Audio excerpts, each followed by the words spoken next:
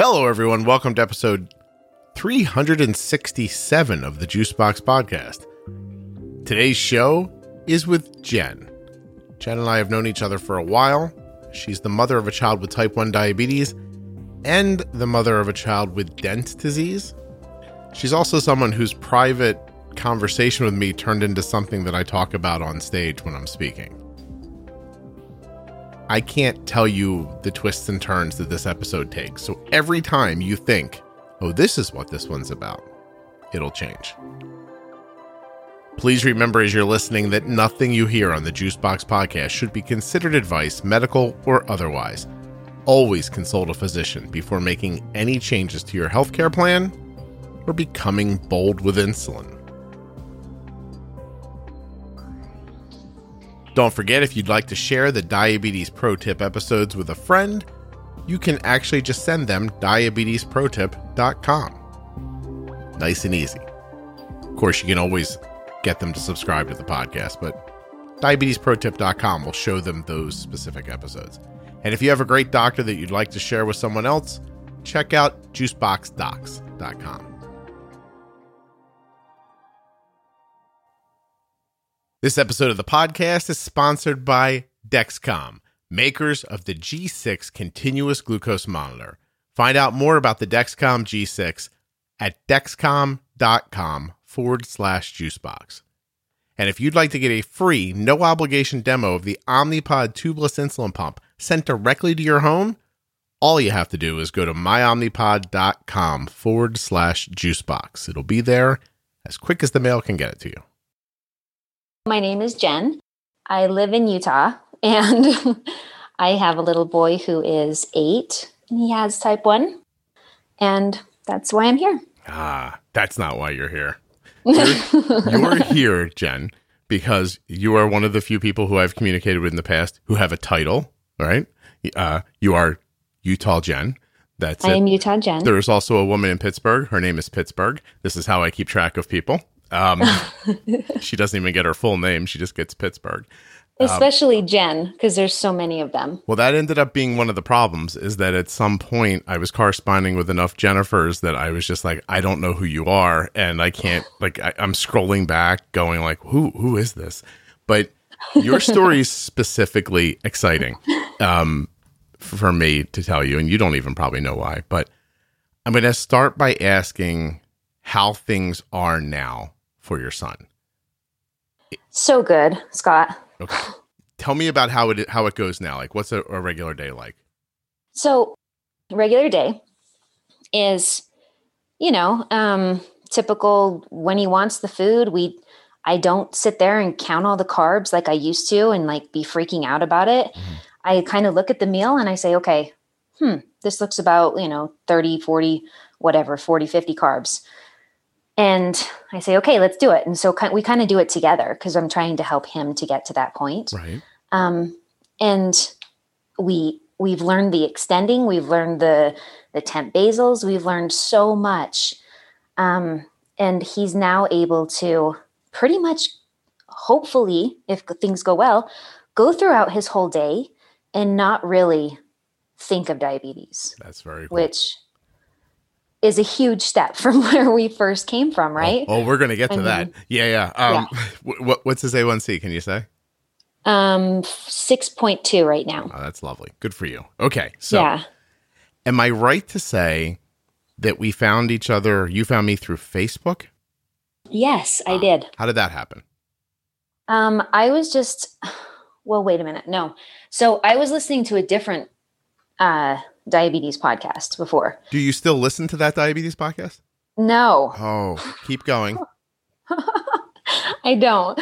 I can't. It just doesn't click with me. And then I found you and I'm like, who is this weirdo when I first started listening to you? Appreciate that. I thought you were super quirky and I loved it, right? And then I just got hooked. And then I'm like, you know what? I'm the type of person where I kind of think we're all together in this, Mm-hmm. And so I'm like, I'm just going to email him or I'm going to find him on Facebook because you kept saying, go to my Facebook page on the web, on the Juicebox podcast. And so I went to the Facebook page and I think I texted you on Facebook or instant messaged you and said, hey, this is our deal. I don't know what to do with this. And we were still MDI at that point. Mm-hmm.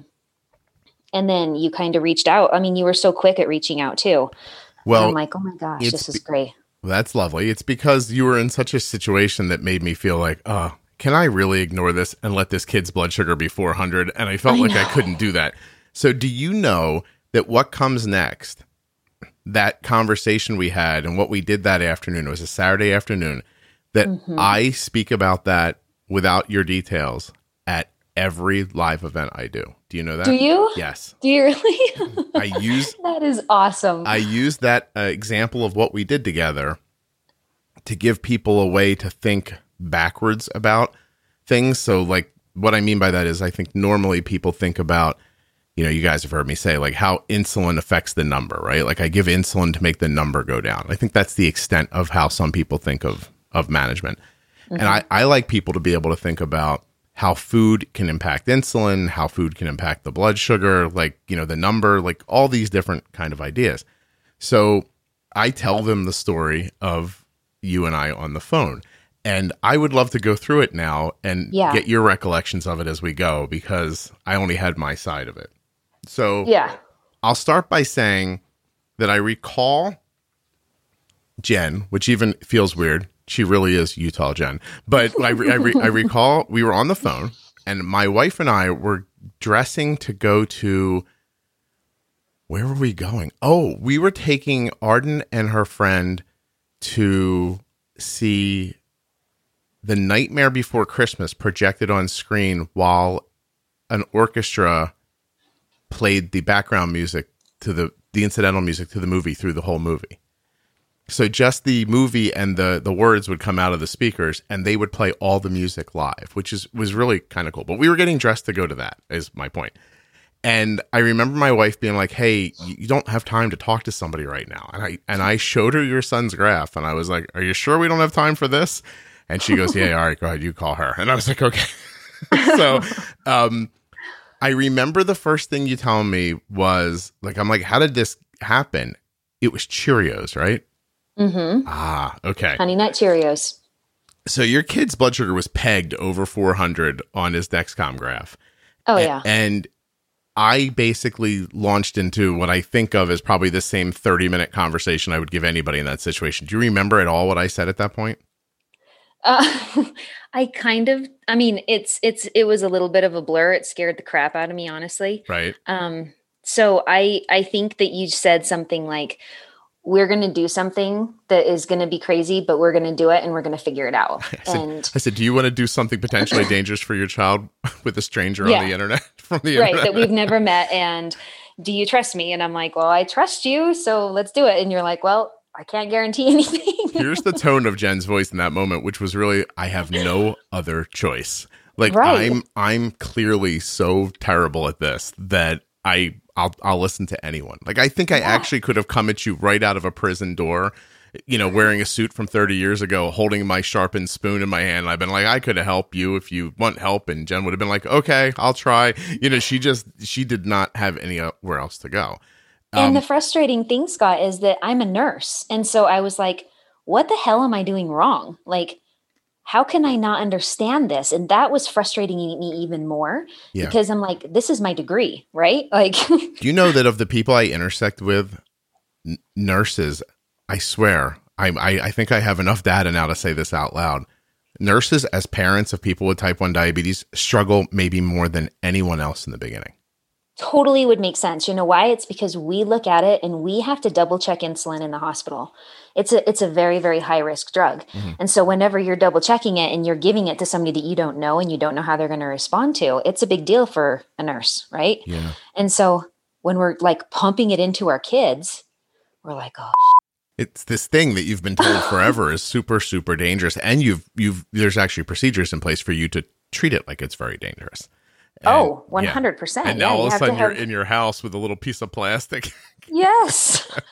I'm sitting here injecting a full-on freaking unit into my son, and I, doing that in the hospital, I have to have two nurses double check the exact drying up, the exact, name and whatever of the insulin and the order. And like, it's a process. Yeah. So that makes sense. Yeah. And at home, it's just like, hey, here we go. It's like drinking lighter fluid. It feels like, yeah. Okay. So, all right. So here's my favorite thing. So whatever I end up saying to Jen on that call is me trying to cherry pick probably the most salient couple of details from the Pro Tip series and jamming them in your head, like ideas that you'll be able to fall back on, or that you'll be able to go to the podcast and maybe make more clear for yourself.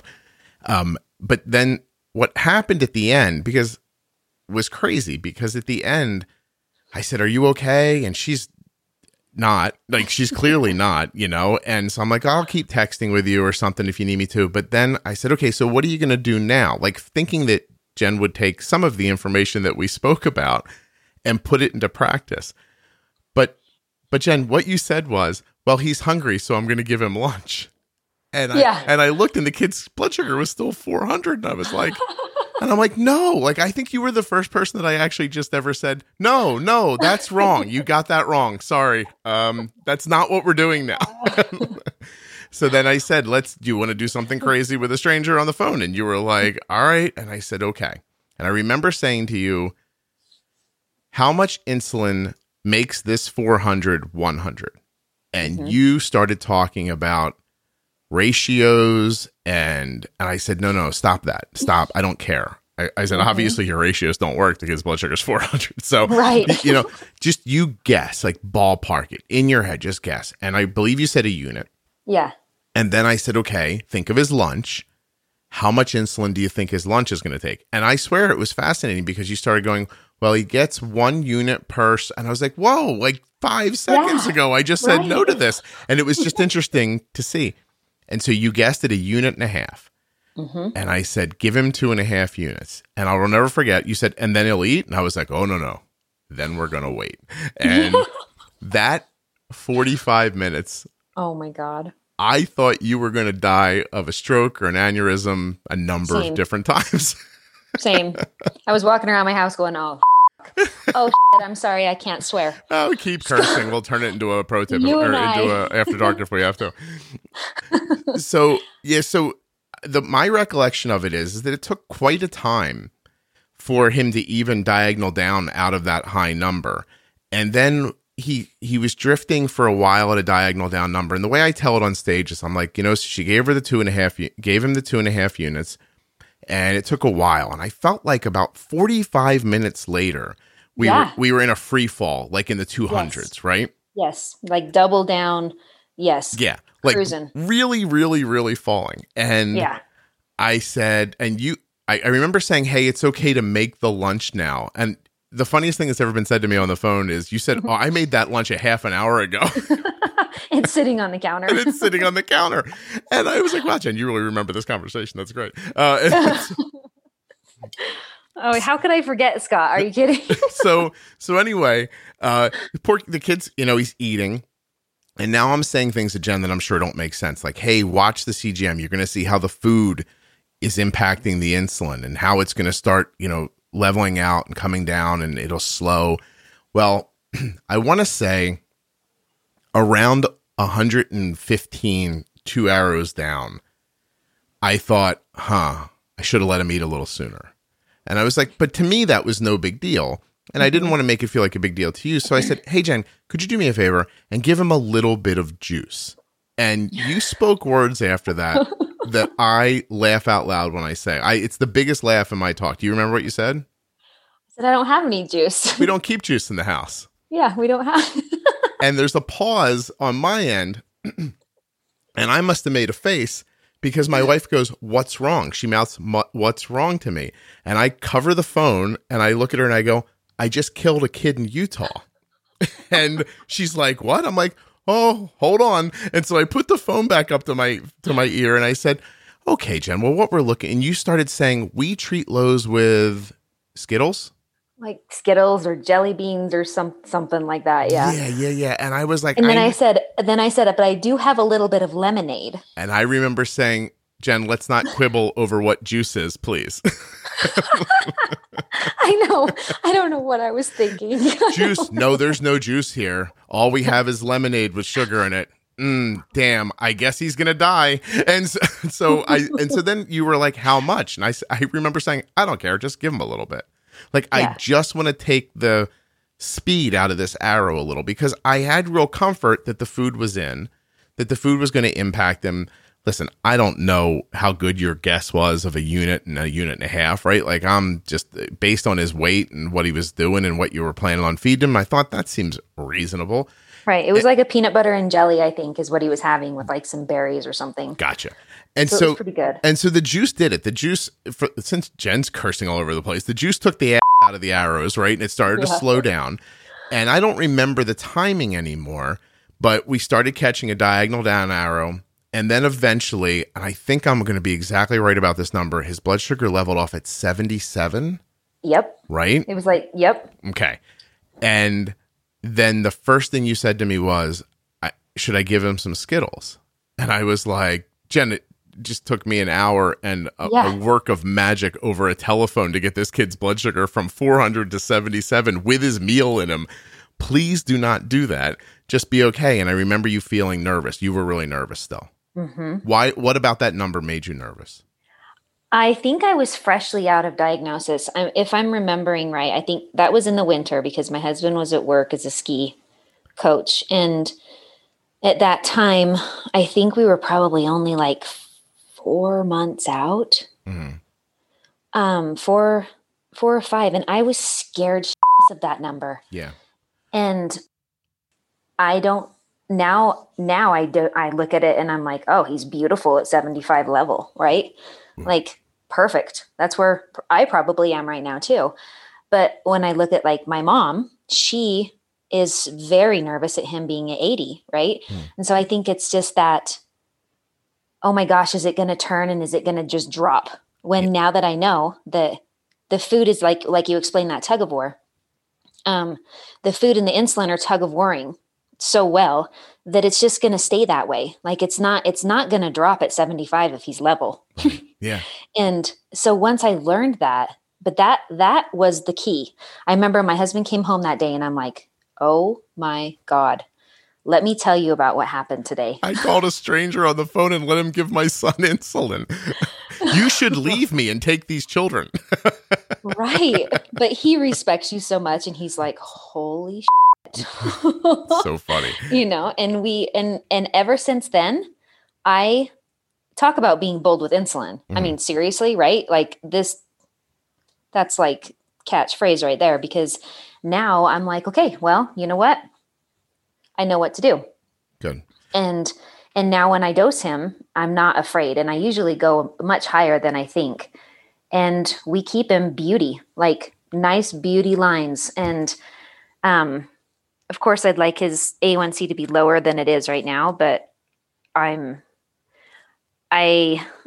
think you remember I have other things going on in my home too with my other little boy. Right. And it's like my whole day is keeping my boys alive and happy, pretty much. And so it's like, but we're moving in that direction. Good. And well, you're doing terrific. And we can get to the rest in a second, but I want to jump back for a second to he's 77 and you were uncomfortable. I could tell in your voice you were very uncomfortable. I was not following his CGM or anything like that. And I was about to embark on a 45 or 1 hour drive to this place where we were going. Right. So I gave you my number, like my cell number, and I was like, it's going to be fine. Don't do anything. And, you know, I hung up the phone. We were not even to where we were going yet. It was a half an hour, maybe 40 minutes later, and you texted or called. I think you might have called because I think my wife picked the phone up. And you're like, he's 220 diagonal up. And so my brain, like before I answer, my brain runs through this litany of ideas about diabetes, these things that I understand. And I think that's not possible. Like, that's just not possible. And I'm like, what happened? Do you remember what you said? No. You said, I gave him some Skittles. I was like, oh my God, I remember now. So I was like, well, listen, I'm about to go into this thing. I can't help you with this again. And then what happens next is sort of interesting because between then and now, if I had to roundabout guess, I'd say that we've spoken 4 times and texted a ton in the last couple of years. Is that fair? Okay. All right. You resisted this information more than any person I've met so far in the beginning. And I'm wondering if you're aware of that. And if so, do you know why? No, I don't think so. You don't feel resistant? Did you just struggle with it more? Like why? Like every time you got a hold of me, I was like, oh, it's almost like we didn't talk last time. But yeah, were you just struggling to put it into place? Because you're in place now. That's why I asked you where you are now so that we can kind of work backwards to it. Right. What was your process from that day to where you are now? Like, what did you figure out on your own that helped? Boy, the only thing I can think about, honestly, is going back and thinking about the last 2 years of my life have been a complete blur. And to the point where I was in a car accident in March, and it kind of threw me over the edge. And I've been told by my doctor that I've been living in this fight or flight response mode for the last 2-3 years of my boy's life. And yeah, from what we've been dealing with. And now I'm able to look back upon it because I've been off work since March, and I've been able to really focus on my mental health and my anxiety and mindfulness and, changing everything in my life. And I'm actually able to look back on the 2 or 3 years and go, holy shit, I don't remember half of it because I've been living in this literal high stress, trying to survive every day, working full time as a nurse, in a high stress job, taking care of my little boy, trying to figure out this diabetic stuff, and then dealing with my other little one too, and trying to keep a marriage alive. And you know what I mean? That and so all makes a lot of sense. Yeah. Now I look back on it, Scott, and I couldn't freaking figure it out either. I'm like, why the hell am I not getting this? I am not stupid. Because right? every time you got a hold of me, I would feel like, did someone shake what I said out of her head? Yeah. Like I couldn't. Yes. There was a time I was sitting outside of a store. I forget what I was doing. And I was talking to you on the phone from my car. And I just thought, I started thinking, how long have Jen and I been doing this? How did she just ask me that question? I can't, it was fascinating. Tell me about, just for a second, your other child has a different medical issue. What is that? Yeah. So I'll give you a down and dirty on it. So, so my little boy, who was 3.5 at the time, my older one, Foss, was not diagnosed at this time. So this was back in, I don't know, 3.5 years ago. See, it's a blur. Honestly, it's all a blur to me. He started peeing and drinking a lot and regressing on his potty training. And I'm like, what the hell? Does he have type 1 diabetes? As a nurse, that's the first thing that came to my mind. Interesting. I couldn't keep water in his mouth. I couldn't keep a dry trainer on him, or he was just peeing like crazy. And I'm like, I'm going to take him into the doctor. I'm like, can you guys just check his blood sugar? And they did, and it was normal. And so they did a urinalysis, and there was no glucose, but he had really, really high protein in his urine. And the pediatrician's like, this isn't normal at all. So I'm going to refer you down to nephrology down at Primary Children's and go down there and see what they have to say. And she's like, it's probably nothing, So we go down there, we talk to him, we get this of a doctor. Probably shouldn't say that. I probably shouldn't say that. It's too late. You said it now. We have a great doctor now. So let me just preface it or follow with that. Yeah. And he, he kind of goes and says this and this and this could be wrong, this and this. I think we need to do a kidney biopsy. And, that was after a couple appointments and blood work and whatever. And so we ended up doing this kidney biopsy, found out that he has this really rare genetic kidney disorder called Dent disease. Okay. Very rare. And it's also rare because you don't really have symptoms of it. I think honestly, the only reason why I picked it up is because I'm a nurse. Most kids would be like, or most parents, I think, would just let it fly, okay. Which is what a lot do. So anyway, come to find out I'm the carrier of it. I got it from my father, who is in chronic kidney disease. And then I've been able to trace it all the way back. So it's a X-linked recessive kidney disorder, which means that it only affects boys. And I, of course, had an older son. And so it affects women as carriers, but it only affects the boys with the disease. So I had a 50-50 chance of giving it to Foss as well. And so I'm like, okay, well, we got to get the genetic test for Foss. And so we did. Got his blood drawn, sent it off, and we were waiting on the results, and they were taking forever. And in the meantime, Foss started peeing and drinking a ton, right? And I'm going, well, he has dent disease, guaranteed. I know it. And it kept getting worse. He started sleepwalking at night. He would lose weight. He had bags under his eyes. I would clean up pee around the toilet because I have 2 boys. They're disgusting, right? Lovely, disgusting, but disgusting. I would clean up pee around the toilet and it would be like syrup. And it never occurred to me once that it could be type 1. Not once, because I was skewed towards by this dent disease. Yeah. Even though Luke's pee was never sticky, right? Mm-hmm. But still. Then finally I'm like, oh my God, can I just get the results so I can treat this boy? You know, there's really not a treatment, but still. And I got the results and they were negative. And I'm like, there's no way. There's no way. I don't believe it. And like a week later, I took him to his karate class. Well, no, a couple days before that, he was up at my mom's house, who lives way up in the mountains. Like you have to snowmobile up to her house in the winter.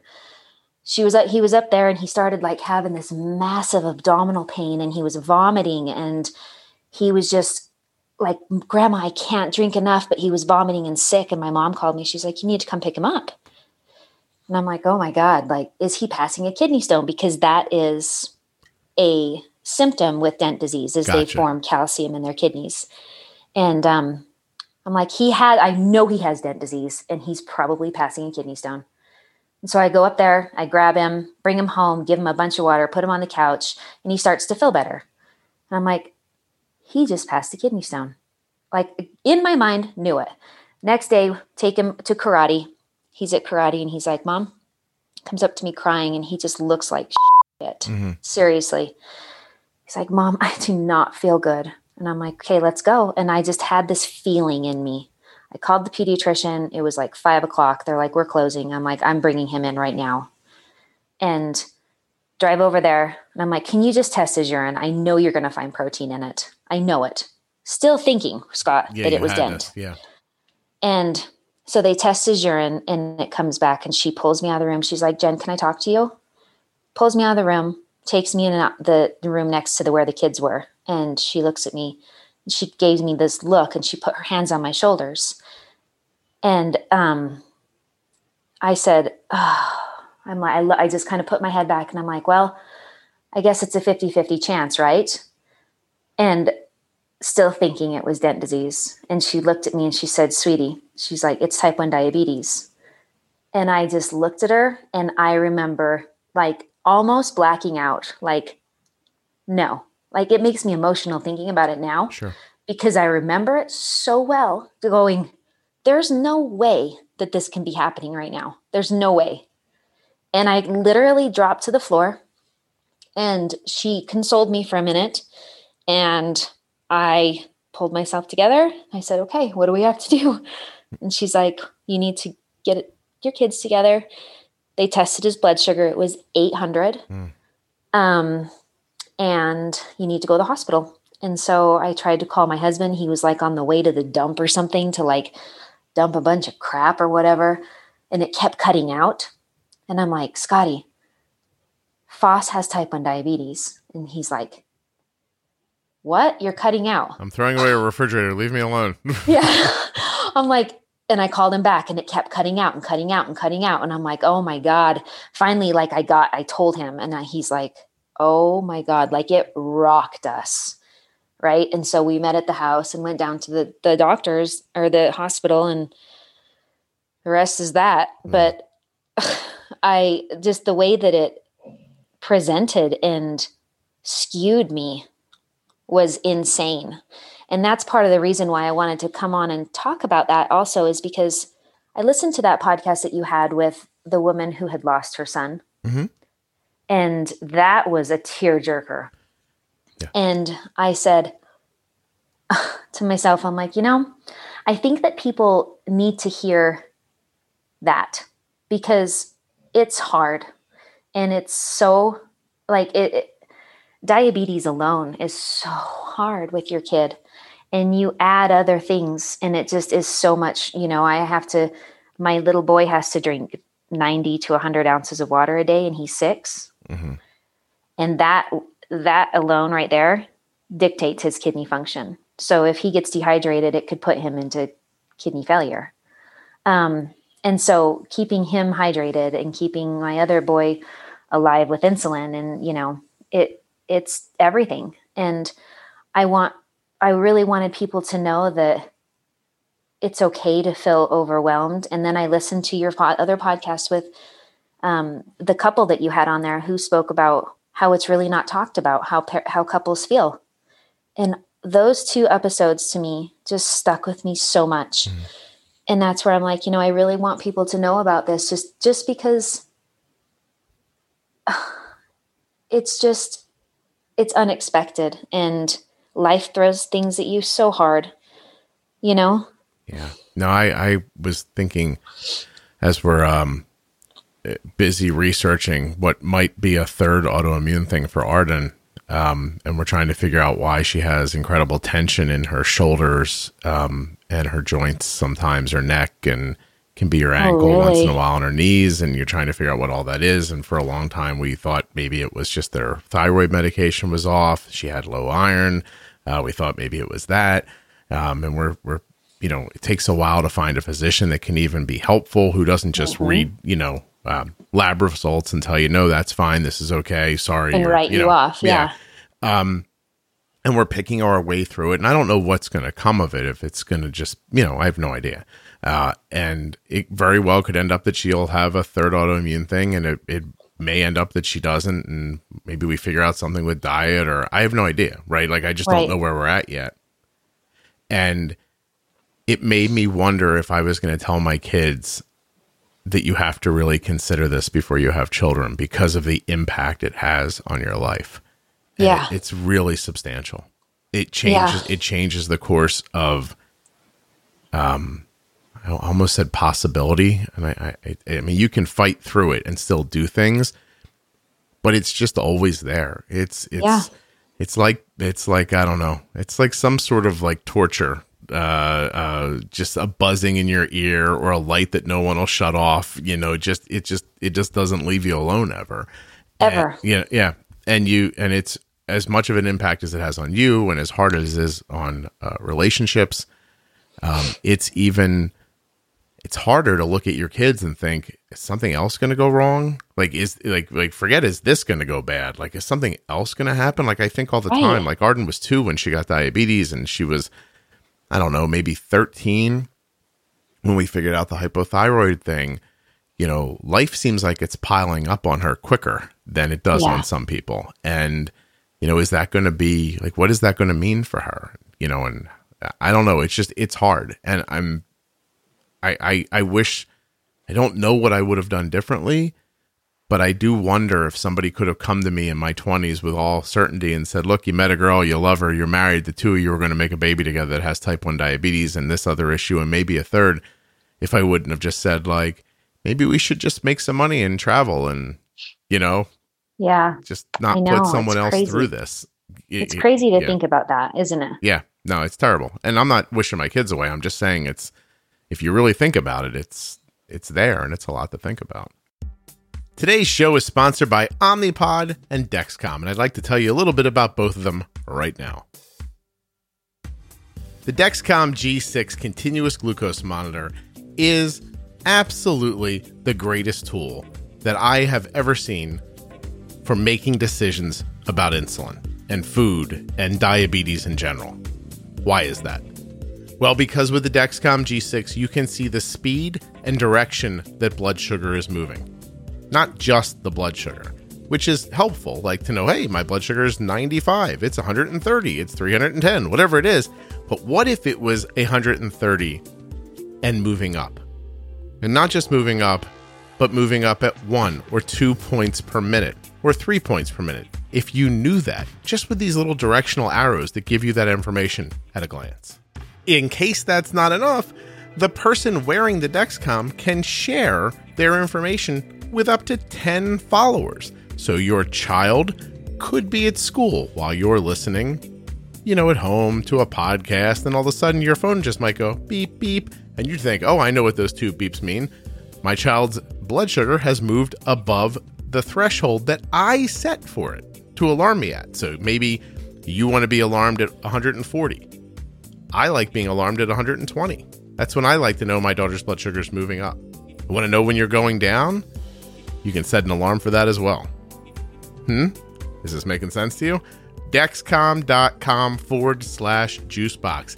Get in there, find out more, do the reading, figure out if it's something you want, and if it is, get going. I'm going to tell you right now, you will not look back. This will be one of the best decisions that you've ever made. Another terrific decision that we made here was getting Arden the Omnipod tubeless insulin pump.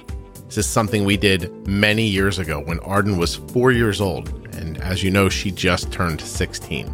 Arden's been wearing the Omnipod for 12 years, every day, and it never fails to do exactly what we hope and what we need. There's the little things, right? Temp basal increases and decreases, extended boluses, pumps do that, but the Omnipod does it without tubing. You are not attached to anything when you wear an Omnipod. No controller, no tubing, no muss, no fuss. It's this little device. You put it on, you wear it, you can hide it or wear it out loud and proud. Doesn't matter. This thing is terrific. You should be able to experience it for yourself before you decide to take the plunge. You can. myomnipod.com/juicebox. Go there, fill out the tiniest bit of information. Omnipod would be thrilled, and they will expeditiously, that is not a word, but quickly is what I meant, send you an Omnipod demo to try on. They call it a pod experience kit. It's very exciting. It comes in the mail.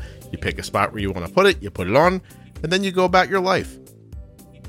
You work, you play, you bathe, you sleep, you see what it's like to wear an Omnipod. And if you decide this is for you, Omnipod is the way I want to go, you move forward with the process. And if you don't, Omnipod does not bug you about it. They're not like knocking on the door like, hey, we sent you a demo pod. What do you want? You want to take a demo pod? You want some more? They don't do that. They just go, hey, you didn't like it? Whatever. Cool. That's why it's worth trying. myomnipod.com/juicebox. No obligation means give it a whirl. See what you think. I mean, the demo's free. You have nothing to lose. There are links in your show notes to all the advertisers and at juiceboxpodcast.com. If you can't remember, the ones I've just given to you.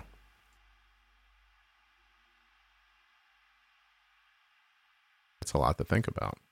It is. It's a lot. And especially and this also will kind of play into where I've been the last few years is with my mindset, and like everything was kind of, it's been this full on blur. Because I am the carrier of it, right? So I'm the one that gave it to him. And I also have hypothyroidism. So I have an autoimmune disease. So here I am thinking, and the doctor's like, well, it could be your problem for the type 1, blah, blah, blah, and it's like, oh, gee, great. It's a weird thing to have to say. Like, why does it matter where it came from? It came from randomness is where it came from. Yeah. And so yeah, you sit there and you beat yourself up about it. Well, if it wasn't for my genetics, I wouldn't have given that to my boys, or boy, whatever, and it really messes with your mind, especially when you're trying to figure it all out and still live a normal life and keep them normal and grow and help them to be raised feeling they're normal. Yeah. And that's a big deal for me is I'm not letting type 1 affect my little boy to the point I'm trying to not let it affect him to where he feels that he can't have something or, he can't go to a birthday party or whatever, it's like, and you still get those comments from people at school or, neighbors or whoever, whatever, that say, well, he can't have this cupcake or he can't have this. And it's like, no, he really can. he can eat the entire cake as long as I figure out what to dose him with, and it's okay. And I'm not afraid of it anymore. Like literally I could set a birthday cake in front of him and dose him. And Scott, by the way, with the Honey Nut Cheerios, I have it dialed. He ate a big old thing of Fruit Loops the other day, dialed it. It didn't go above 120. Wow. Beauty. I feel proud over that. Yes. I'm glad you understand how to use insulin. That's really cool. Yeah. And you can use it with anything, and I think too. it's because my mind is more clear and everything has become so much more calm and clear in my life. And it's helping my kids too, you know? And so that accident that I had in March was actually a really good thing. The concussion that I had and all that stuff was a good thing because it took me out of my fight or flight mode that I was living in for so long and made me realize, hey, you literally can't live like this anymore. It's going to kill you if you do. Right. No, I and so it helps to hear you say this to me because it really does, because it helps to justify what I was feeling those 2 years. Oh, I'm glad. You know what I'm saying? No, I'm really glad. Like I said, you said it earlier, just you were a reasonable person and you're intelligent and you understood, and then we'd get back together and it was almost like you were calling to say, like, can you explain this all to me again? Mm-hmm. And I was like, this doesn't make any sense. And now with context, I guess it makes perfect sense, honestly. Yeah. And I get it now. And I do want to say that I'm changing paths in my nursing, and I'm going to get my CDE, and I'm going to be working for a small nonprofit clinic here in town to help people with diabetes, all sorts, and working with this amazing internal medicine doctor to build this beautiful diabetes program. And so I'm like jumping in full bore with my clear mind and a whole new outlook on it. And I'm so excited. That's lovely. It really is. We all have to find a way to help each other because, listen, I feel like I can hold myself together as long as the things that happen to my children are manageable. Like, I don't expect a perfect life. I don't get mad at people who have lives where they don't run into medical issues, right? That's not my thing. I just realized that somewhere beyond manageable, if something happened that was irreparable, just life-changing, couldn't leave a room, couldn't do a thing, couldn't function, that I honestly don't know if I wouldn't be exactly in the shoes you were describing, if I wouldn't just zone out and think, all right, let's just keep everybody alive until this is over. It rocked me pretty hard when I got the call from the doctor telling me that they thought it was dent disease. I remember I was in my kitchen and my husband wasn't home yet. The kids were out back playing, and he goes, "This is what I think it is." And I'm like, "Okay, well, what the hell is that?" Yeah. And he's like, "Well, it's all dependent on." It can cause kidney failure anywhere between the third to fifth decade of life. And I'm like, "What do you mean?" And he goes, "Well, he could possibly need a kidney transplant."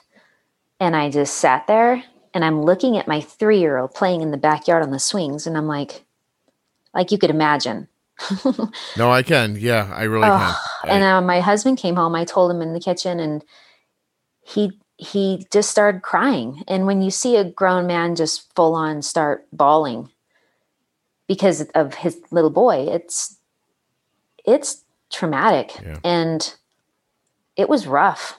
And so I want people to, I want it to be heard that is definite PTSD. Like it changes your whole entire life, the whole thing. And then to have, let's see, so far he was, so less than a year later, Foss was diagnosed with type 1. Mm-hmm. Yeah. While you're still fresh in this other thing. And I'm looking here just for context for people. Dent's disease is a rare genetic kidney disorder characterized by spillage of small proteins in the urine, increased levels of calcium in the urine, kidney calcifications, recurrent episodes of kidney stones, and chronic kidney disease. Dent's disease affects males almost exclusively. That's a good, clear understanding of it? Mm-hmm. Okay. Yep. All right. Yep. And it can be so various. from person to person in a family. Somebody can have, like my little sister, who is my dad's daughter. My parents are divorced, but she is my dad's daughter. She is a carrier of Dent's disease too. And then what do you know? She has two little boys. And her oldest, who's 3, was diagnosed with Dent's disease as well. And then her youngest, 1.5, has not been tested yet. So, but difference, like Luke's kidney function is down. I mean, he's in stage 2 chronic kidney disease. Her little boy has fine kidney function. And so it all totally depends. You don't know how it's going to affect you. My dad's 60 and he has, I think, 18% kidney function right now. Mm. He needs to be on the transplant list. I think he's going to be there soon. But he's 60, and he never knew he had this until 2 years ago. Right. Yeah. And so is your son is his progression quicker? I don't know. The doctor that we first saw, he put him on some pretty strong medications in the beginning, I think, which put him into an acute kidney injury and kind of took down his function for a while. We took him off those meds. I flew out to the Mayo Clinic to see a real specialist on this, because there's very few. Mm-hmm. I think that they're probably the only ones. And he says, no, these are way too strong for him. He's too little. And they took him off of them and his function came back a little bit. And they won't tell me, that if that is what kind of took it down. But they said that, he's been staying nice and level for the last year. And so I'll take that. Yeah. We pump him full of water all the time and he's a great trooper with it. How frequently does he have to give blood for testing to track function? Every 3 months. Yeah. Yep. Arden's been given a lot of blood lately to try to figure out her other issue. And, it starts off, it feels like a drudgery. And then all of a sudden, I don't know what's worse. It stops being a drudgery and you get accustomed to it. I'm not sure if it's worse to struggle or if it's worse to just be okay with it. I don't know if that makes sense or not, but. It totally does. And then add the fact in that I'm a nurse. And so I can pull up his records right when they come up. Mm-hmm. And I look at the numbers and I know them. So, cause I look at them all the time for my job. And so being able to look at the numbers and go, crap, why is this higher and this lower? What can I do? And it's that nursing brain takes over and everybody's like, oh, it's a good thing you're a nurse. Good thing you have these kids. And really it's like, man, I almost wish I didn't know. Yeah. And I got to say, it's a weird statement to say that because you decided to go into nursing, it's good that you got a child with Dent's and type 1 diabetes. Right? An odd sentiment to make to somebody. It's like, thank God you're a mechanic. Your car breaks all the time. It's right. Just, gee, thanks. Yeah. If we were wishing for things, couldn't we just wish for them not to have Dent's and type 1 diabetes instead of this? This is an odd wish to have. Yeah. I get people's intent, but it's odd. Yeah. Like if my little boy was to go and have kids, the one with Dent, if he had boys, it would be gone and it wouldn't be passed down the family. But if he had girls, they would have a 50-50 chance of becoming a carrier. Or no, they would be 100% carrier. So it all depends on what Luke has for kids. Yeah. But I have to follow it with this. Being the determined mom that I am and the one that's not going to let just anything just be like, okay, here it is. When I was told that he had it, I sat there and I'm like, okay, medicine has come so far. And I know that we're not to where I'm just going to be like, okay, he has this rare disease. That's it. I searched and searched and searched and I found a top-notch medical center back east. And I've met with them and we are funding a research project with them to try to find a way to genetically modify the chromosomes of the kidney or of the DNA. Okay. Where Dent disease is. And so there's a specific spot on the DNA where it's affected. And there's this thing called CRISPR, and it's a genetic editing tool. Like think of it as little. I've heard of it. Yeah, it's pretty amazing. So we have 2 different ways that they're researching it, but CRISPR is one of them. And we've funded it, and we're beginning the third year of it. They've created a colony of mice that have dent disease, and they are now going in and testing the DNA to see if they can extract that defective part and replace it with a non-defective part and reverse the disease. Wow. Genetic engineering. That is very cool. It's pretty amazing. So I have to say that, by the time it's a problem for him, hopefully later in life, we're going to have a cure for it. And I'm pretty proud to say that, I have helping move it along. Yeah. Yeah. Yeah. That's very cool. I can't imagine how just comforting that feels to be able to do something towards a possibility. 100%. Yeah. I just wasn't okay with just sitting there and letting it go, because there's no research on it because it's so rare. Type 1 diabetes has a ton of research, obviously, right? Mm-hmm. But there's none, because the NIH doesn't want it. They don't want to have anything to do with it because it's so rare. So the only way that these rare diseases ever get figured out is by families. And luckily, my father-in-law and my mother-in-law were kind enough to help us with this and to put the money into research it. And I pray to God that every day that it works out. And I have these amazing doctors that are world renowned working on it with us. And I just feel that's my hope, Yeah. So it gives me that. Whenever I get scared and nervous, I just think of that and go, okay, I have an amazing team working on this every day for us right now, literally for my boy. That's excellent. Good for you. So yeah, it's pretty cool. It really is. I mean, when you stop and think about these little ideas, right now, like I'm saying, Arden's got, constant tension, like muscle tension, right? And it stopped her from playing softball. It stopped, Really? she was trying to paint her room last night and she couldn't hold her hands up over her head. She's like, my hands are getting numb. So it's severe. And it can definitely be, and you're trying to figure out everything. And you stop and think about what it really is that there's just something, like it's autoimmune, right? If it is, and that something in your body is just telling something. I don't know the details of it, right? But something's telling something, hey, make this stronger instead of weaker. Make this weaker instead of stronger. Inflame here instead of there, or right. And it's the oddest thing. If it was a computer, you would just, you would just tell it, no, stop doing that. And that would be the end of it. And that is really what you're talking about with CRISPR is going into a gene and saying, hey, look, this thing here, we're going to remove this and put something in that works better. And then your body will just proliferate it and just, be like, okay, I see that this is the way that it is now. Yep. It's pretty amazing. Very cool. I feel pretty fortunate that we have it going. I feel that I'm actually trying to do something about it. No, I agree with you. I really do. And it's, to go back a little bit, there are times when Arden jokes about, she'll say I'm not going to have kids, I'm going to adopt. And I do wonder sometimes if she doesn't really mean that, if she doesn't mean I don't want to give somebody else diabetes. I don't know. If I've never really asked her, she's too young to, I think, dig into it too much. Right. Because if she's not thinking that, I don't want her to start thinking, put it in her brain. Right. What are the chances? Do you know? I mean, in the end, they're not that much greater. I think the number's 10% or something like that.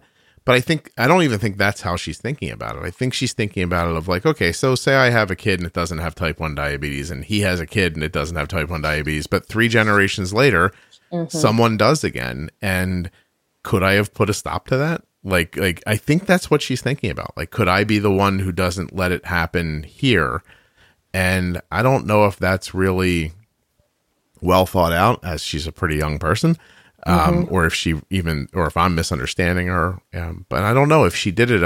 I think I would think of it as kind of selfless, Yeah. And so I don't know. I really have no idea what's going to end up happening, but I can tell you that I've spoken to people who, just very recently, a woman who told me I'm not having kids because my life experience, I'm not gonna put it on somebody else. And, wow. So I was like, okay, geez, that's amazing. That's I look at it as it's a hurdle, and it sucks ass. Yeah. Bad. Okay. But I also am trying to teach them that everybody in this world has something. Either if we don't have it right now, we're going to have it. And it could be bad, it could be a nuisance, and it could just be like, whatever. But somebody is always going to have something. And I've really been trying to teach them to not just look at the person, but deep down, the kid next to you in class could have a G tube and have to have tube feedings, and you don't know about it. The kid next to you could have had a open heart surgery or a heart transplant. There's so many things that kids have and deal with every day, and type 1's manageable. And I've learned that from the past, however many years. It's manageable. It sucks.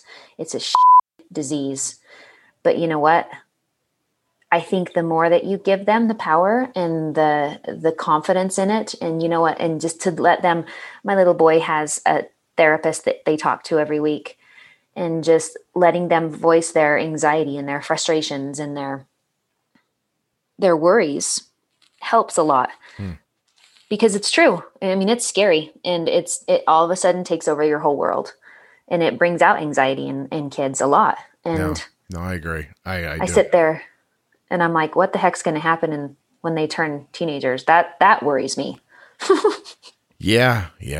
I think that's that other person's point too, is that maybe it isn't even so much like I don't want to put somebody else through this, but I don't know if I have it in me to basically do it again. And watch, it's hard enough doing it. Now I'm going to watch somebody do it.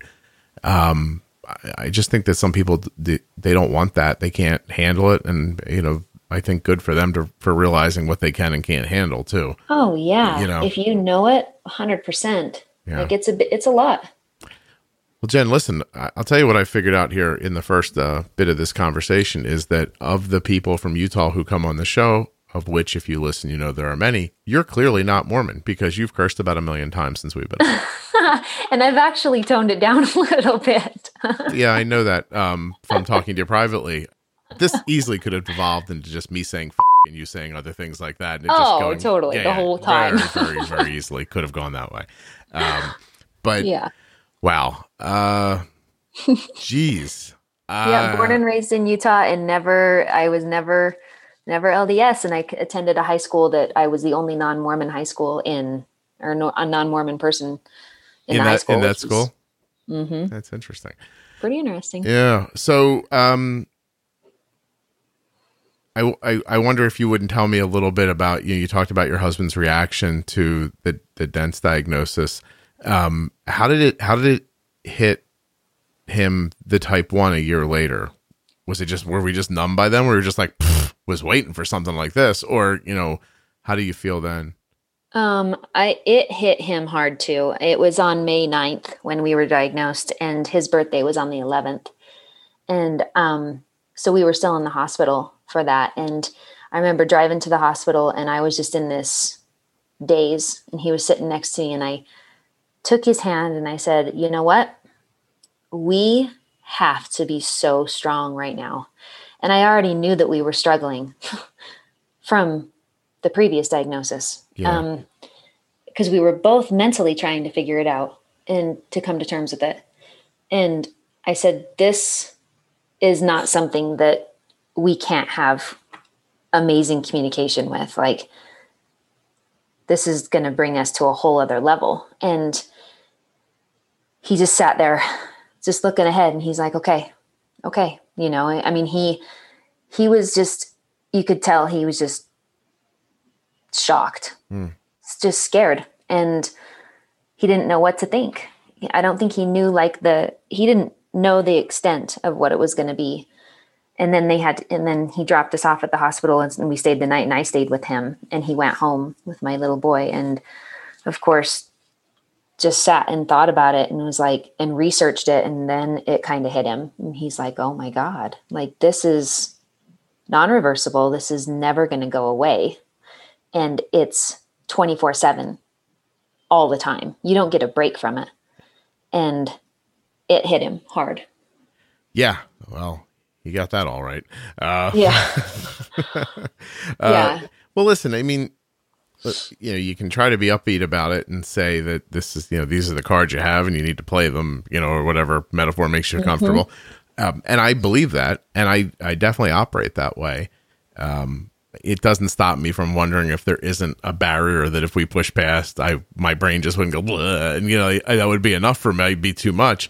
But, until then, you just keep doing the things you need to do, the things you're supposed to do, and the things that work, and have the foresight to look and see the things that aren't working. Look at you. You may have really saved your son by balking at that medication. You never know. The doctor could have put him on something that would have just burned his kidneys out in a year, and you would have had to look back and think, I gave him that pill every day. Like I did, like I literally facilitated that. Somebody else told me to do it, but I handed it to him. And totally. Yeah.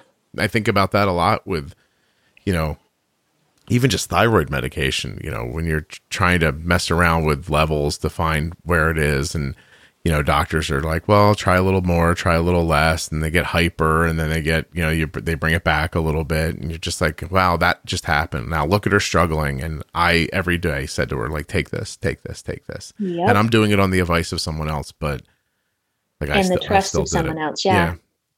But it's that gut feeling of a parent, and you have it too. I was going to say the mother's intuition, but those dads, that are with their kids all the time, you have those gut feelings, and when something's not right. Yeah. Yeah. And then I find myself thinking about every day that I don't figure something out for her, I feel like I wasted a day of her life. Yep. And, it's probably why I figured this all out for insulin and put this all together. And then I felt so burdened by it. I thought, well, how do I not tell someone else? Like, other people feel like this, so I'll put it out into the world and let other people take from it if they will. Hopefully people will find me quirky and hang on to the podcast and learn something, like you did. But just all the other things, I don't know. I just wonder, like yesterday, if Arden didn't feel well, like what would she have done if she felt better? And, and how many other days are going to get pissed away until I can figure out what to do for her, or come up with the idea that there is nothing to do for her, and at least be able to feel like you exhausted every option. And sadly, you just don't have an option. But at least I won't wonder, you know what I mean? Like finding out like you can't impact it would be better than spending every day thinking there was a way to impact it and you weren't figuring out what it was. I don't know if that makes sense or not, but 100%. I mean, that's exactly where I'm at right here with this research that we're doing. Yeah. I either could have just sat back and said, all right, here we go. There's nothing, there's no treatments. You just kind of wait. You have no option because there's nobody that knows anything about it. Or you freaking try to figure it out. And if it turns out that nothing can be done, you know what? At least I tried. And at least I put a really, really, really good valiant effort into it. Right. And it's the same with you, Scott. But I also think that you can sit there, and I've learned this over the last 3 years of chaos, that you can sit there and beat yourself up every day, even though you're not really beating yourself up, but you can think those thoughts and say, what if and why and this and that. And trust me, I do every single day. But I also listen to your podcast and I think, good Lord, this girl is getting so many amazing tools for her life that she is going to be so well taken care of. And no matter what it throws at her, look what you've done.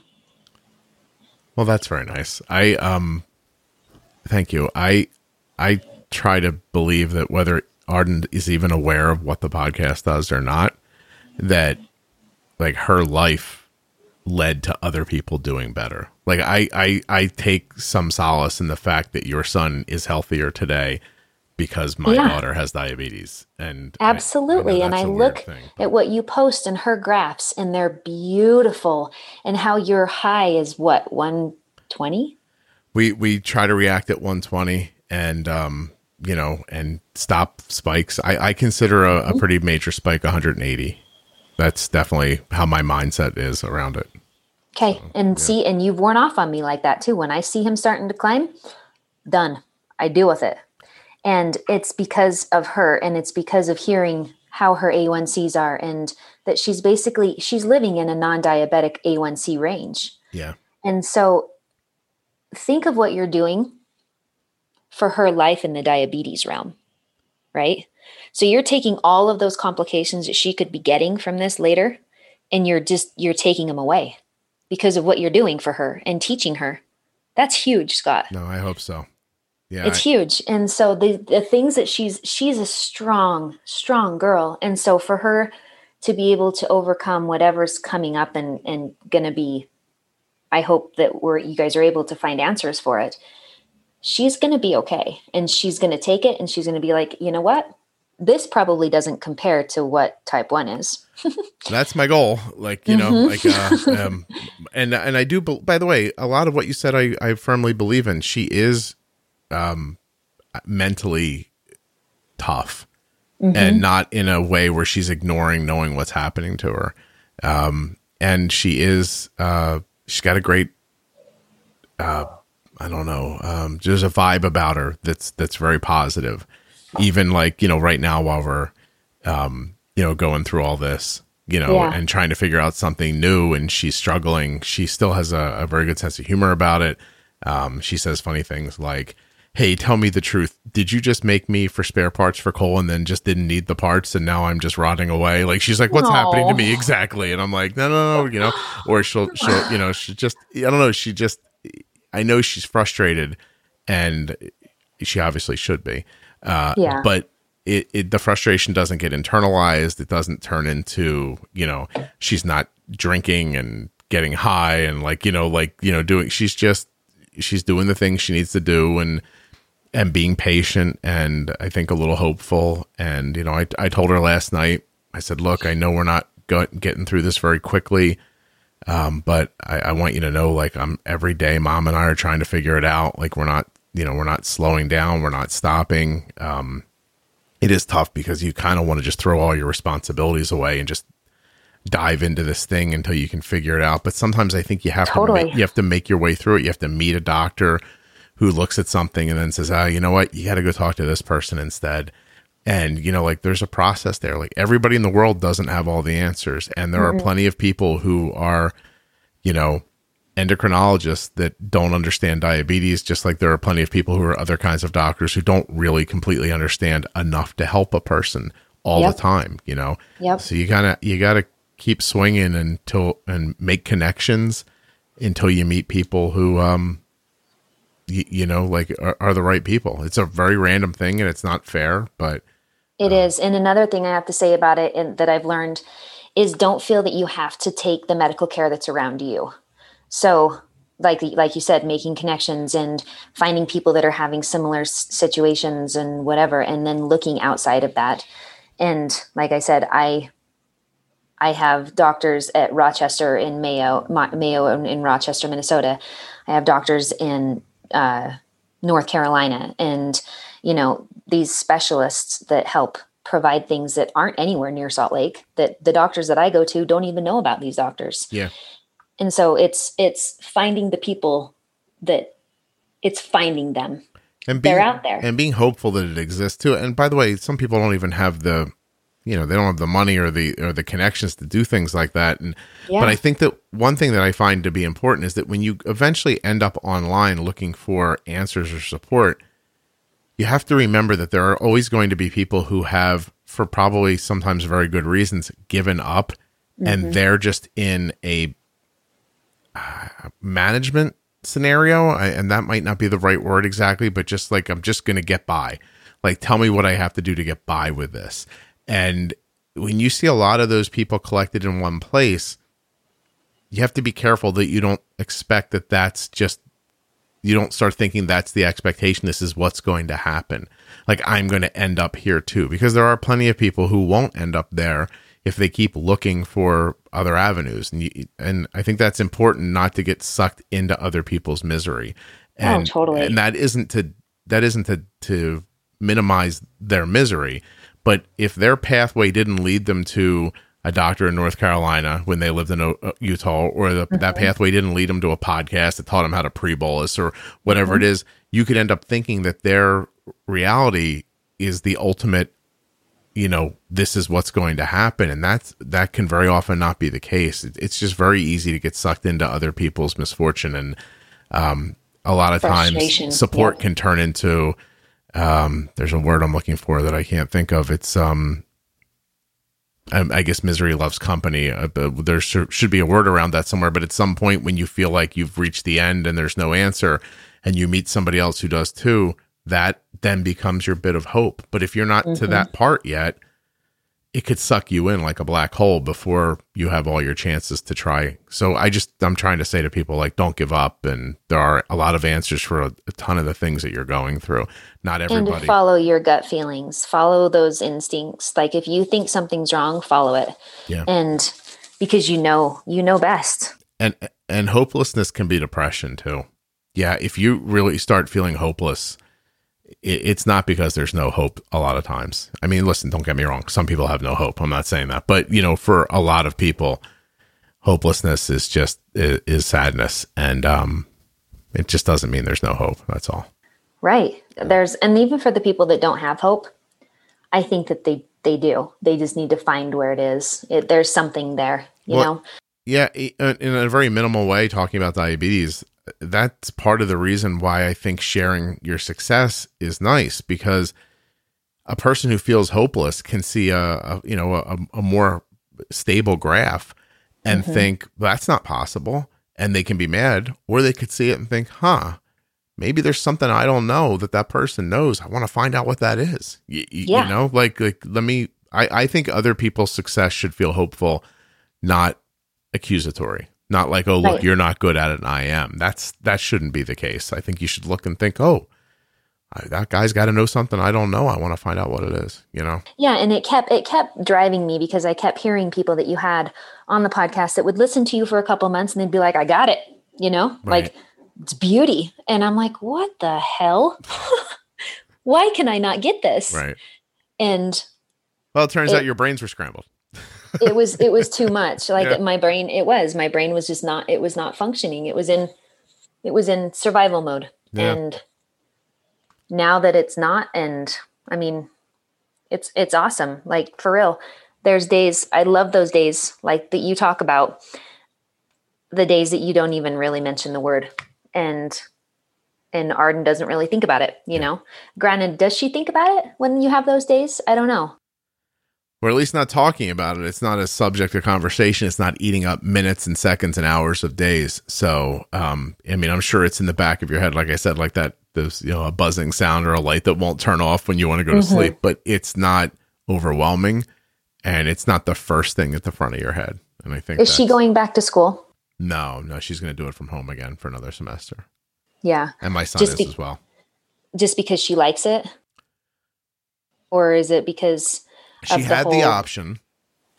And I think she liked it better, honestly. Did she? Yeah. So as long as the option existed, I'm thinking she's like, well, I'll do this. Yeah. Plus it gives us a good chance to, work through everything else that's happening, because there are times where she's very tired, and, interesting, and so she can at least get up and make it downstairs and do her schoolwork. She doesn't have to get up and take a shower and get dressed and do a whole thing. Totally. So it buys us a little more time to kind of figure out what's up. Are you guys, do you think you're close to maybe figuring something out? Do you feel that way? Well, it's a process of elimination, I think it ends up being. So we have actually an appointment in a couple of hours to talk with the doctor about her last blood work. And I think we're going to get her thyroid medication definitely settled into where it belongs. And then I'm not sure, she might offer up one more suggestion here. And then if that doesn't clear the muscle pain and the kind of the soreness, then I imagine we'll move on to, I mean, I'm guessing a rheumatologist next, and try to pick through that. I mean, it's not, you have to understand that it's not so terrible that she's not curled up in a ball. Do you know what I mean? Like, it's just, it's muscle tension, painful joints sometimes, not always. And then, you know, more painful sometimes than others, I should say. And she'll sometimes say, like, it feels like her bones are bruised. It's the way she describes it. So, you know, we'll follow that path and see where that takes us next. Yeah, it's hard to see your children in pain. It certainly is. It's definitely not something I would recommend. No. Yeah. But it makes you as a parent stronger, and it makes you and your child's relationship stronger too, in a weird, not okay way. Well, I hear what you're saying. As long as it doesn't kill me, I guess I'll be all right. Yeah. And as long as it doesn't take you to where you can only handle, like, it's true, your brain and your body as a human can only handle so much stress, and until it will just be like, I'm done. Yeah. You know what I mean? It shuts off so you don't make yourself completely insane. Yeah. Well, and then hopefully you can come back from it. All right. Well, I feel like this was uplifting, and at the same time, I can't be certain. Right? It's life, yeah. Scott. It's life. Yeah, it's the way it hands it to you, and it's the way that you're going to take it and look at it and tackle it. I'm not going to let these two things bring my kids down. They're going to live an amazing life and become amazing men with amazing families and live to be grandpas. You know, that's what we're going to do. Yep. And they're going to take life, and they're just going to be like, okay, let's do it. I'm strong. I'm a badass little boy, and I'm going to become a badass man, and I'm going to conquer it. I always think of it this way. I think we're going to figure it out, and I genuinely believe we're going to. But if we don't, whatever it is, I guarantee you that my last breath, I'll be swinging. Like, I am not giving up until the very, like, you're going to have to take me out of this for me to give up. Yep. You know, so I am definitely going down swinging. That's for sure. Yep. Arden's got a good team on her side, and you won't let things go. You're going to figure it out for her, and she's going to be better, and she's already better in the long run, and she's going to be set up for a beautiful life. Well, I hope to be able to report back those sorts of things. And, you know, one positive thing from all this is that the endocrinologist that we found that's helping her with the thyroid stuff, even if the thyroid stuff doesn't end up being the entirety of the issue, I'm going to get her on the podcast, and she's going to talk about thyroid in a way that most people don't get to hear about. That's going to be really valuable for you. And if this wouldn't have happened, I wouldn't have met her. I wouldn't have been able to bring her on the show eventually. And, you know, we have to wait, obviously, until she's done treating Arden. But, but after that happens, you know, we've met another person, and we can spread good information to more people. So, yep. Because thyroid disease is a whole other ballgame that is very, very deep. Yeah. Yeah. It's not easy. That's for certain. All right, Jen, thank you very much for doing this. I'm so happy that you're in a better space. You know, and it's been really cool to get to know you over these couple of years, and then to bring it together with this episode. I've liked this so much. I'm putting this out very soon, just so you know. Oh, thanks, Scott. Yeah. And I have to say that the way that we treat our son in his diabetes is not a lot. I would say 98% of what I've learned from you, not our endocrinologist, because as you say, they keep him alive, right? And they don't care if they're sitting pretty at 200. And so I have to give everything that we're doing to your advice. And I take that to, honest to God, the deepest parts of my heart for thank yous, because it's pretty amazing what you're doing. I feel like you're trying to make me cry, Jen. It's true though. Like the impact that you're doing for people all across the world is a big deal. And my husband and I and my family can't thank you enough. So thank you so much. It is very much my pleasure. I mean that if it's helping people, it's helping me. Yeah. Just so you know, every day I can't fix everything in my life or for my kids. And I hear about somebody like you or people listening or having more success, it makes everything feel better, you know? Yeah. So you're making a difference. And when you die, my grandpa always said this.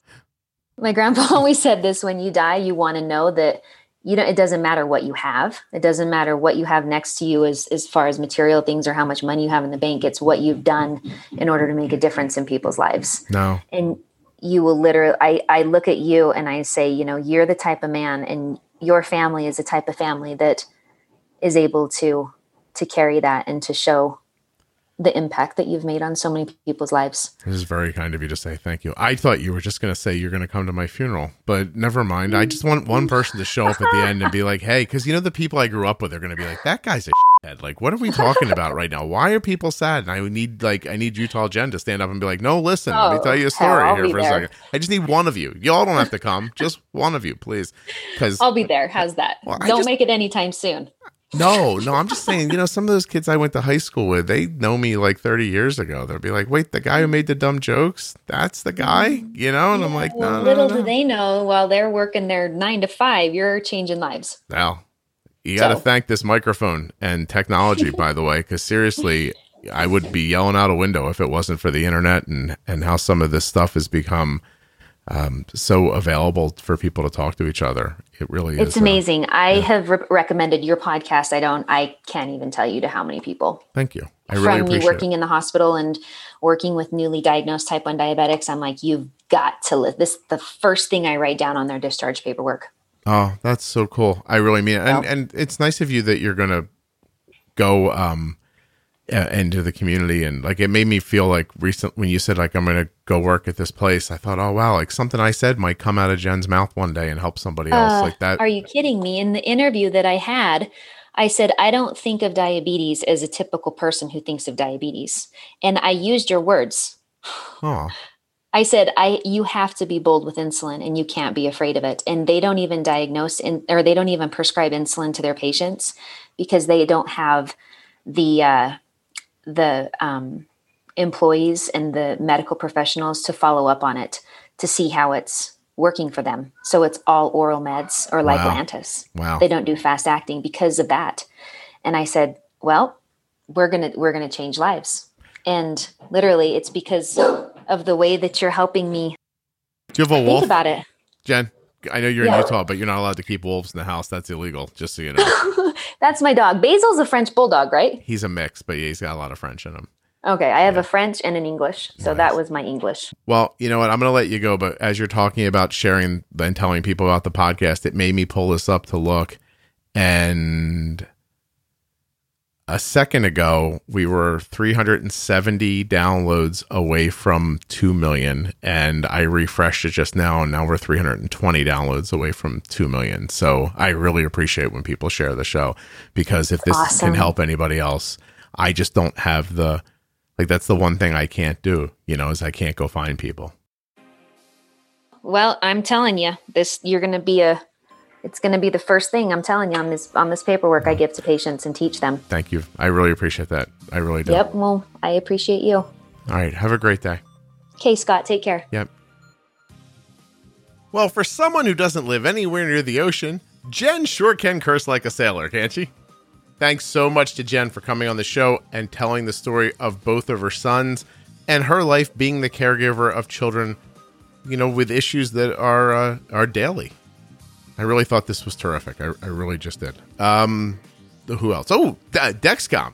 Thanks to you, Dexcom, makers of the G6 continuous glucose monitor. Please go to dexcom.com/juicebox to find out more. And if you want a no obligation demo of the Omnipod tubeless insulin pump sent right to your home, myomnipod.com/juicebox. And if you want to do the podcast a favor, go into those show notes and click on my link. Can you do that? And click, or type it in the way I said it exactly. myomnipod.com/juicebox. And then dexcom.com/juicebox. Let the sponsors know you came from me. And that way they'll keep being sponsors and you'll keep getting a free podcast. Don't forget the giveaway lasts the entire month of August 2020. So go to juiceboxpodcast.com. At the top of the page, you can click on the link that says 2 millionth. And when you get there, it's easy to enter. There's nothing to do to enter. As a matter of fact, you can enter once a day, every day in August of 2020. What can you win? A Juicebox Podcast sweatshirt, some Omnipod t-shirts, Lily's chocolate gift pack, a 30-minute consultation with Jenny Smith, CDE, a bunch of Dexcom swag, some Touched by Type 1 goodness, and anything else I can find to throw in here. And I think I'm trying to get you a meter from Contour. I'm working on that. I'm not sure if that's like a thing you're allowed to give away or not, but I'm going to find out. That's me. I'm out there swinging for you. Okay? Check it out. Thank you for helping me celebrate the 2 millionth download of the podcast, which actually happened yesterday during that doctor's appointment that I mentioned for Arden's telehealth thing that you kind of heard in the episode. I know this is crazy that there's an episode coming out the week it's recorded. It's probably frying your mind. But while we were on that call with the doctor, when we got off, I refreshed my screen and we jumped right past 2 million. So I missed it. I was going to take a screen grab. I was a little excited. I don't know what I would do with the screen grab then once I had it. I'd be like, oh, look, I have a screen grab of the numbers. 2, comma, couple zeros, comma, more zeros. Not sure what I would have done with that. Nevertheless, enter the giveaway. Get the swag if you're looking for it. Check out, maybe a win Jenny too. It'd be goodness for you. You know what I mean? Just help me celebrate the 2 million. I really appreciate every time you share the show with someone else. It grows the way it does completely because of you. And, I've never done this before, but if I hit refresh now, so I checked how many downloads the podcast had like 15 minutes ago. It has 123 more downloads than it did 15 minutes ago. Isn't that cool? It is very exciting. That's you guys. That's you finding the show, thinking it's great, telling somebody else about it. That's you leaving great reviews on Apple Podcasts so that when people get on there, they can say, hey, I think this is a podcast I should check out. So whatever you can do to help spread the word, thank you. I hope the giveaway is in some way an actual thank you, but only one of you is going to win it. So, for the rest of you, just know that I wanted to send it to everyone. What am I going to do? If you tell somebody new about the show constantly and you've already left a great review and you're still thinking like, how can I help the podcast? Start picking up random strangers' iPhones, opening the podcast app and subscribing to the show. That's one idea. Thank you so much for listening to the Juicebox Podcast. Tell a friend. Hit subscribe. Are you not subscribing? Subscribe in your app. Do it now. Get in there. Push the button. Push it. Push it. I'm being serious for a second. If you're the person who listens to the end of an hour and a half long podcast episode and you're not subscribed in an app, you're killing me. Do you understand? It's as if you're standing on my chest and jumping up and down on my heart. It would break my heart to know that you are not subscribed in an app. I'm thinking about it now.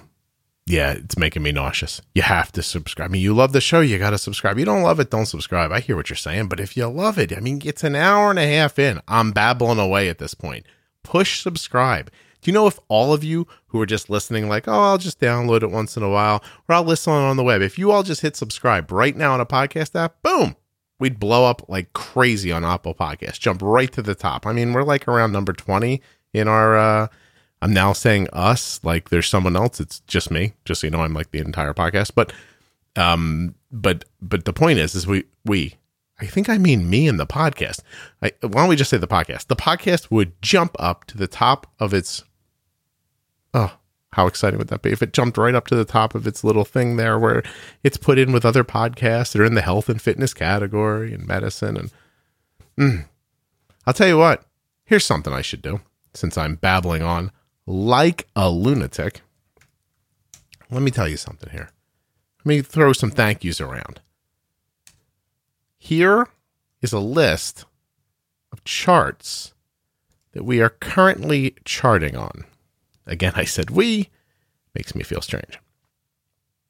I meant the podcast. Here we go. You ready? Thank you, United States of America, for consistently putting me in the top 25 in my category. Thank you to Great Britain for having me in the top 150. Canada. Seriously? Top 15? Way to be. Australia? You're falling behind Canada here. I'm 117 over there. Germany, 214. I appreciate it. Sweden? I don't know. It seems to be dropping in Sweden. You Swedish people need to download some more episodes. Number 50 in Russia. Number 194 in Norway. Number 29 number 29 in Norway, actually getting in the parent, I see, we're 194 in the parental category, number 29 in the subcategory in Norway. Yo, what's up, Norway? Are you getting a shout for that, baby? Ireland, number 60, thank you. Denmark, number 72, thank you. The Netherlands, 133. Ooh, Netherlands is another one of those parent things. In the parent category, we're 133. In the medicine category, number 4. Yo, what's up, Netherlands? New Zealand, I just fell 10 in New Zealand at number 37. Don't love that, New Zealand. Get on it. Download some episodes. Switzerland, number 90. Austria, 69. South Africa, Belgium, Singapore, Israel, Finland, United Arab Emirates, Egypt, and Qatar. I know Qatar, you're like, damn, did he say that right? Even though you put a Q at the beginning of your name, I said Qatar the way I was supposed to. Thank you so much, all of you, all over the world, for listening and for sharing. Do it more. More sharing, more listening, more subscribing. There can't possibly be anyone left listening at this point. I'm now 100% sure I'm talking to myself. Hey, so it is 90 minutes since I recorded that last sentence, and I got motivated to do something that non-US listeners have been asking for a long time, which is to make an easy conversion chart. So when I say something like Arden's blood sugar was 120, you don't have to go, I don't know what that means. You can just look at the chart and see that means 6.7.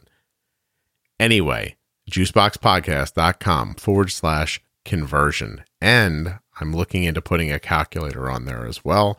But for now, it's just the chart, juiceboxpodcast.com/conversion. I'm really sorry to everyone overseas that it took me so long to do this. I have heard your just countless times that you've asked, and I just haven't had time until right now. I was thanking everybody from overseas, and I'm like, you know what? What am I doing here? I got to make this chart. I hope you like it.